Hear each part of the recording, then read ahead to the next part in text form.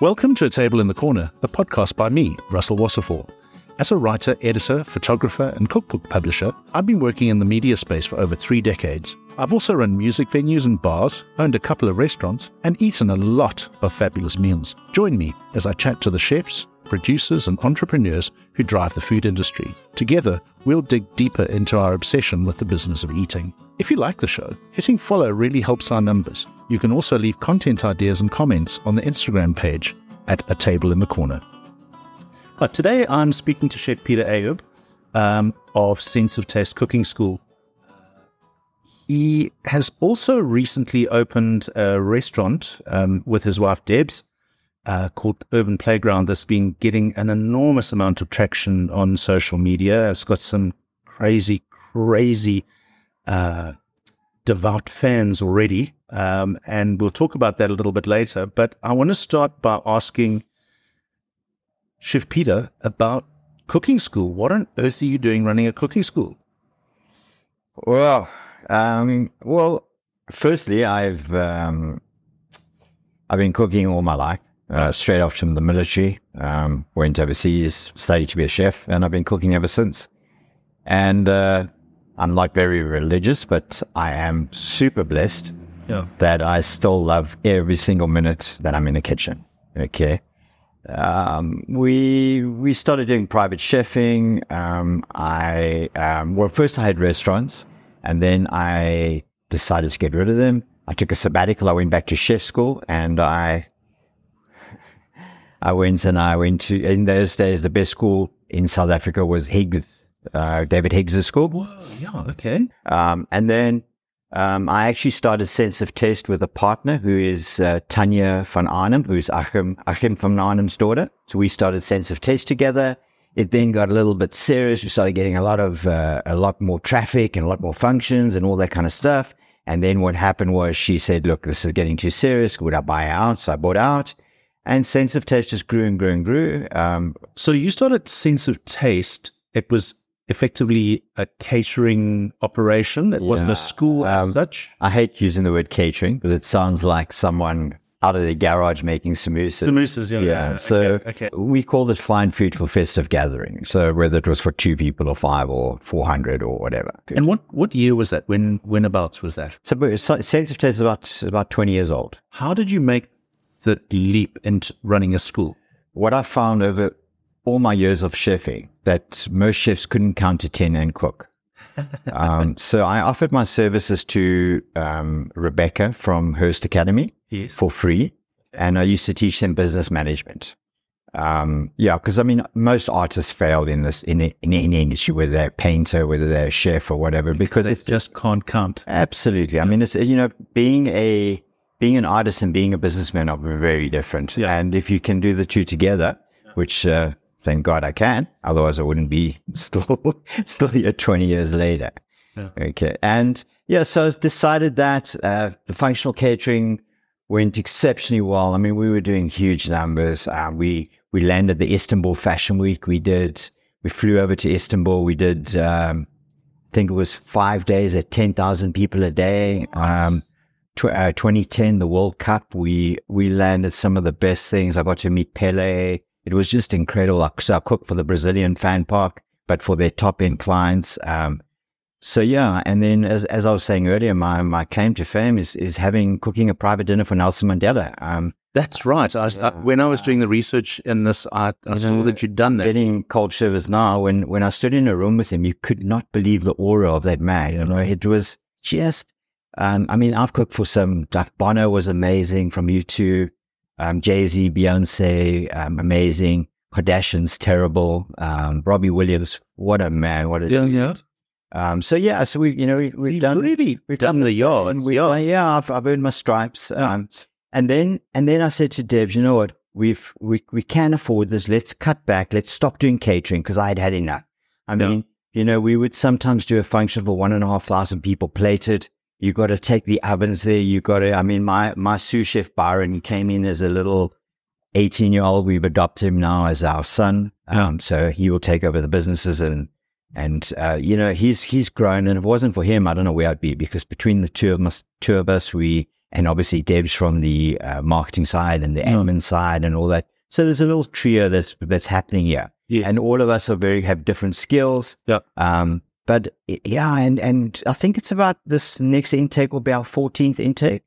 Okay, so 14 years of students have passed through your hands. Absolutely. And it's incredible. You know, some of my guys, for instance, the head chef of Potluck Club is one of my ex-students.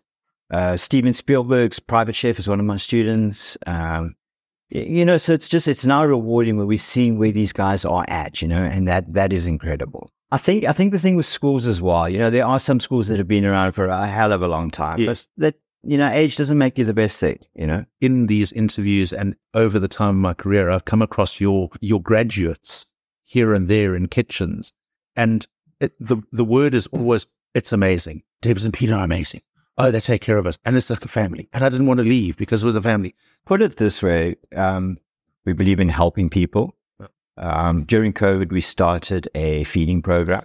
That's right, you did. And it's still running to this day, isn't it? Today. And you use it as part of your syllabus for the school. 100%. But it's done first thing in the morning, so the students have still got that compassion, and it's not an afterthought. Because to me, every one of us, from Chef Byron, Debs, myself, all my staff, all my students can eat from that food as well. So we make sure that if it's good enough for me, it's good enough for the shelters. A family thing, I think it's because we're very small. We only take 20 students, so we're not a meat churning thing. Right. Second year, we quite selective who does the diploma, so we might only do 10 to 12 of those 20 students do their diploma. And we take care of them. And the thing is that with Debs, I mean, she's like Florence Nightingale, you know. I mean, she's like a mother hen. I've heard that said of her. 100%. Yeah. And she looks after these kids. And, you know, anything around the world, people get hold of her. She organizes with the, you know, on the groups. She gets them jobs. So once they finish from Sense Taste, it's never, okay, that's the end. Yeah. We always keep in contact. We make sure any new jobs that are exciting, we put it out there to these guys. And my recommendation to anyone matriculating, or should I say grade 12, that's how old I am, matriculating, do a trade. Whether it's a chef, whether it's a motor mechanic, whether it's an electrician, a plumber, no one can ever take that away from you. And there are jobs. You know, you've got to sit back and say, if I go and study, no matter what it costs, I'm not going to get a job. And that is the most important thing. And I heard stats, I mean, whether they're true or not, that in 2028, 1 in 3 jobs will be in hospitality. And, you know, I can pretty much see it. You know, and the other thing as well is, I mean, you take Cape Town. I mean, 60% of our jobs are in hospitality. Our restaurant scene is growing and growing, and it seems every week there are 2 or 3 more openings. And the point is that they're getting absorbed, and there are not as many closures as they were 100%, because there is the capacity to do it. So, but Russell, can I interrupt you? Yeah, no. Can I tell you why? Why? Because these restaurants are actually being opened by qualified chefs. There we go. You know, the days, and it's really upsetting for me. It's like someone who's a lawyer, okay? He thinks my wife's a hell of a great cook. Yeah. I'm retiring. I know how to drink, and my friends are going to support me. It's never going to happen. You know, I can't become a pharmacist because I'm not qualified. How can people come into my industry and actually do what I do and expect to make it work? You know, if you want to invest, fine, but employ a qualified chef, employ a qualified front of house person. And those are the restaurants that are working. And if you take today in Cape Town, even the small ones are little chefs that have said, you know what, I'm going to go do something for myself. So that is exactly why it's different.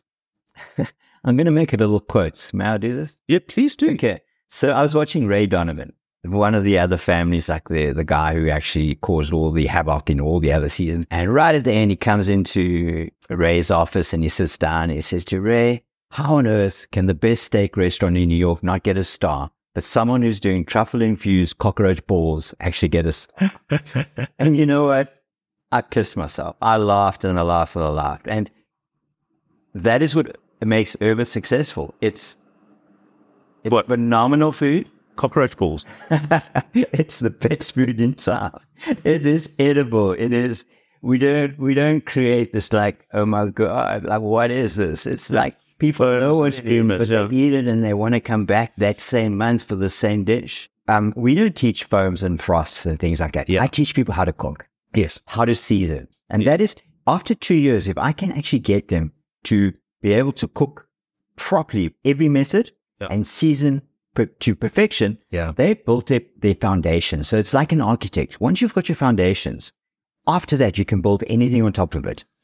I mean, my all-time god of cooking is Paul Bocuse. I mean, most people, even though they think they know food, have never even heard of him. And I mean, he's the godfather of, if you take, what's his name who invented it?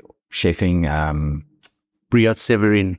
No, that's not who I'm talking about. I'm talking about Escoffier. Escoffier. Okay. Yeah. Wow. He's the man who made chefing an actual trade. There we go. Okay. Look, tell me a little bit about Urban Playground. I mean, how did that open? So while we were doing the feeding program, it was Chef Byron, Debbie, and myself, and we started cooking for about 50 people a week. Yeah. And where Urban Playground now was my first little kitchen when I started Sense of Taste. Okay. The kitchen itself is 48 square meters. Mm-hmm. I stood upstairs and I said because my wife threatened me with my life that I never open another restaurant. I've got a contract written in blood. I always joke with my wife that we'll never open another restaurant. So I get you. So I stood upstairs. I went outside for a breather. So I stood outside and I looked at this little building and I called Byron. I said, Byron, should we open up a restaurant? And he said to me, Debs will kill us. So I called Debs and I said, just wait here. And I called Basil and I said, guys, let's open up a restaurant. Debs says to me, no. So I said, Debs, we'll do it right here. So I can still teach the students. I can come down at lunch, check that everything's fine, go up, finish teaching the students, come down and cook for dinner. And she was like, how on earth are we going to make a restaurant out of this whole thing? I said, no, I've got a plan. Because, I mean, let me just interrupt you there as well, because if you said to me, I'm going to open a restaurant here, I would have said no, because it's in the middle of an industrial area and it looks with a full table mountain view. So there we go. So that's the vision, isn't it? And the reason I started Sense of Taste in Maitland is because it's the most central part of Cape Town. And it's easy to get to on this highway Every system. freeway is within 2 minutes. Exactly. Okay. When we were doing functional catering, you can imagine how important that was. So that's why I bought you. Anyway, I convinced Debs. So me and Byron went and we bought power tools and we bought power tools. And then we said, well, what are we going to do it with? So we said, no, let's do pallets. And we begged, borrowed, steal, bought every pallet that we could find. So basically, this was created in COVID, around COVID, as a dark kitchen. So it's the thing that makes Urban so different. It's only chefs. We don't have a front of house. We don't have waiters that look bored, standing around. So the chefs do everything. Okay. You just, exactly, because the times that I was here for lunch, someone was cooking in the kitchen. They brought me out my lunch. And they were chatting to me, and it was fantastic. So we made these chefs actually feel important. Yes. So when you look at them, their uniforms are immaculate. Yeah. And that's what I teach upstairs. I hate, when I go to a restaurant and the back door and they're grubby and they're sitting with a cigarette, and it freaks me out because food is food. It's clean, it's love, it's passion, it's family, it's everything. And if a chef is grubby, it's like, Jesus, I don't want that dude to cook me. Yeah. And anyway, so that's what Urban's about. And we play loud music. We're quite cocky as well. If people don't like it, we tell them to on your bike. It's almost like a biker culture that's operating, which is very much like kitchen, isn't it? It's like a biker culture, and like Marco Pierre White. Is it worth that anger, that Gordon Ramsay, that is your life? I had that half of my career. I cooked every Christmas, every New Year. Now we close. I give my staff off during the season. We close for Christmas, New Year, so they can spend time with their families. I never had that opportunity. Screaming and shouting in the kitchen, it's just not on. You want these guys to be happy. And our corkage polish, no charge, just bring a beer for the shed. Yeah. So once we get at 9 o'clock, once we've got most of the mains out, the guys start having a drink and we play the music that we like. But once again, like you said about your restaurant, we only seat about 40 covers. There we go. We will never grow. People say to me, I've had about 7 opportunities to people say, can I franchise it? Yeah. They don't understand. 80% of our prep gets done upstairs. We have a state-of-the-art school where we, what they see here is only the last 20%. Yeah. And, you can't just franchise this. This is real food. It's real food. And I think that the thing is as well is that what I have seen it as and enjoyed it for is the fact that your students get some actual real world experience of running a restaurant, of costing a dish. With Urban, it's a very different story though. Urban is also, it's my give back to this. So Byron and Basil, I gave them 15% shares each. Okay. So they're shareholders of my business. The students that you see working at Urban are actually people that have come out either with learning disabilities or financial broken homes and things like that. So we've given them a 4-year program where we pay them. After 4 years, they get the same certificate that would cost them nearly 200,000 Rand, which is what done upstairs. So that's so we currently have 4 students in that mold. Most of them are in their second year, one's in their third year. We got a new one starting in January. So that's what Urban's about. Urban's actually about, and I'm a strong believer, chefs don't have to be rocket scientists. Yes. It is a trade. Yeah. So sometimes with ADHD or dyslexia or things like that, people from the School of Skills, don't condemn them. Just because someone can't spell doesn't mean they're stupid. Yeah. No, absolutely. Some of our greatest business people are dyslexic. Yeah. So that's what Urban's about. And I don't want to sound like fucking Mother Teresa, but that's what. Let's let Debs be Mother Teresa. You just be like the hard ass. I'll just be like Bob Marley. Yeah, I love there Bob you go. Marley. There we go. Okay, Bob Marley.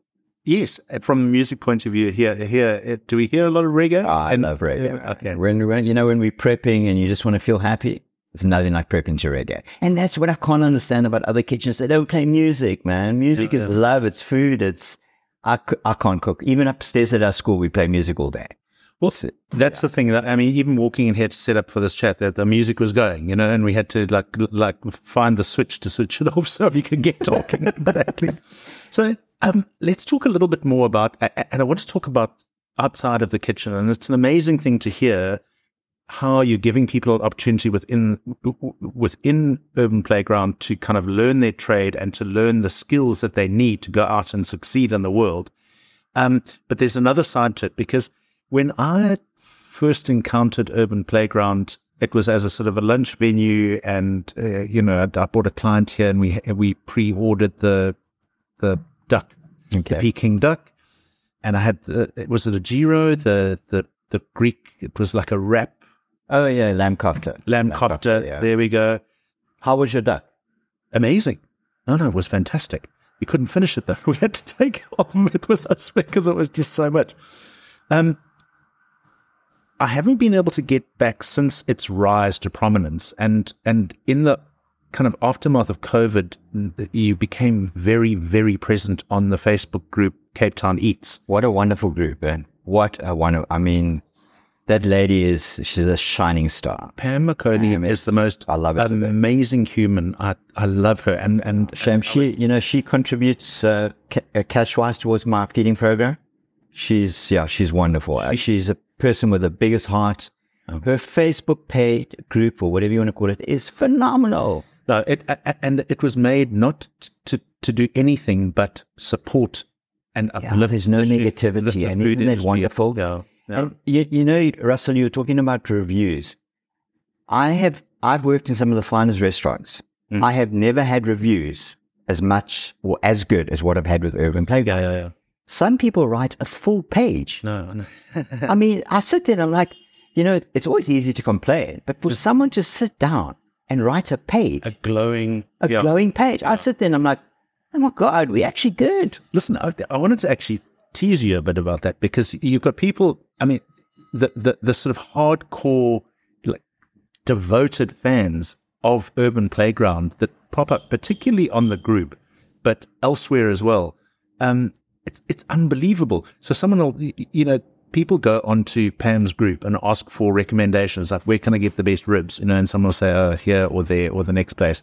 And then if you're wise, then you say some sort of location, so you don't get sent to Paarl. So people will say, I'm in Somerset West this weekend visiting friends. Where can I go for a great family meal? And someone will say, Urban Playground. We know it is. Exactly. And there's one person in particular. I'm like, if someone says, "You're visiting Neisner for the Oyster Festival, where can I go for food?" Oh, it's only 3 hours drive to Urban Playground. You know, it's unbelievable. It's like mad cultish belief. But you really you've engendered incredible support, amazing reviews, and frankly, the food's excellent. Yeah, actually, but what's crazy? I cannot believe. I mean, I don't want to. On Saturday we had a really poncy table, man. No, dinner jackets, and I could see that they'd read the reviews, so they heard, okay, this is the place to go. But when they looked in here, and I mean, it's pretty rockabilly. You know, it's me. Exactly. And I greeted them at the thing, and they looked at me with all my tattoos, and you could see this like, have we made the right choice? Yeah. Anyway, I seated them down. We got wooden benches. You could see the whole thing. That doubt. And anyway, they ordered starters. One of my other chefs took it out. I was cooking, and then I went out and I cleared the table, and I said, "Did you enjoy that?" And the gentleman said, "This is not such a bad start after all." And I was like, geez, okay. And then they obviously ordered mains. Myself, Byron, we were cooking. Debbie went and cleared the mains, and the lady said to her, in these, I would say almost exact words, they travel at least once to twice a month internationally. Okay, they dine out at least 5 days a week.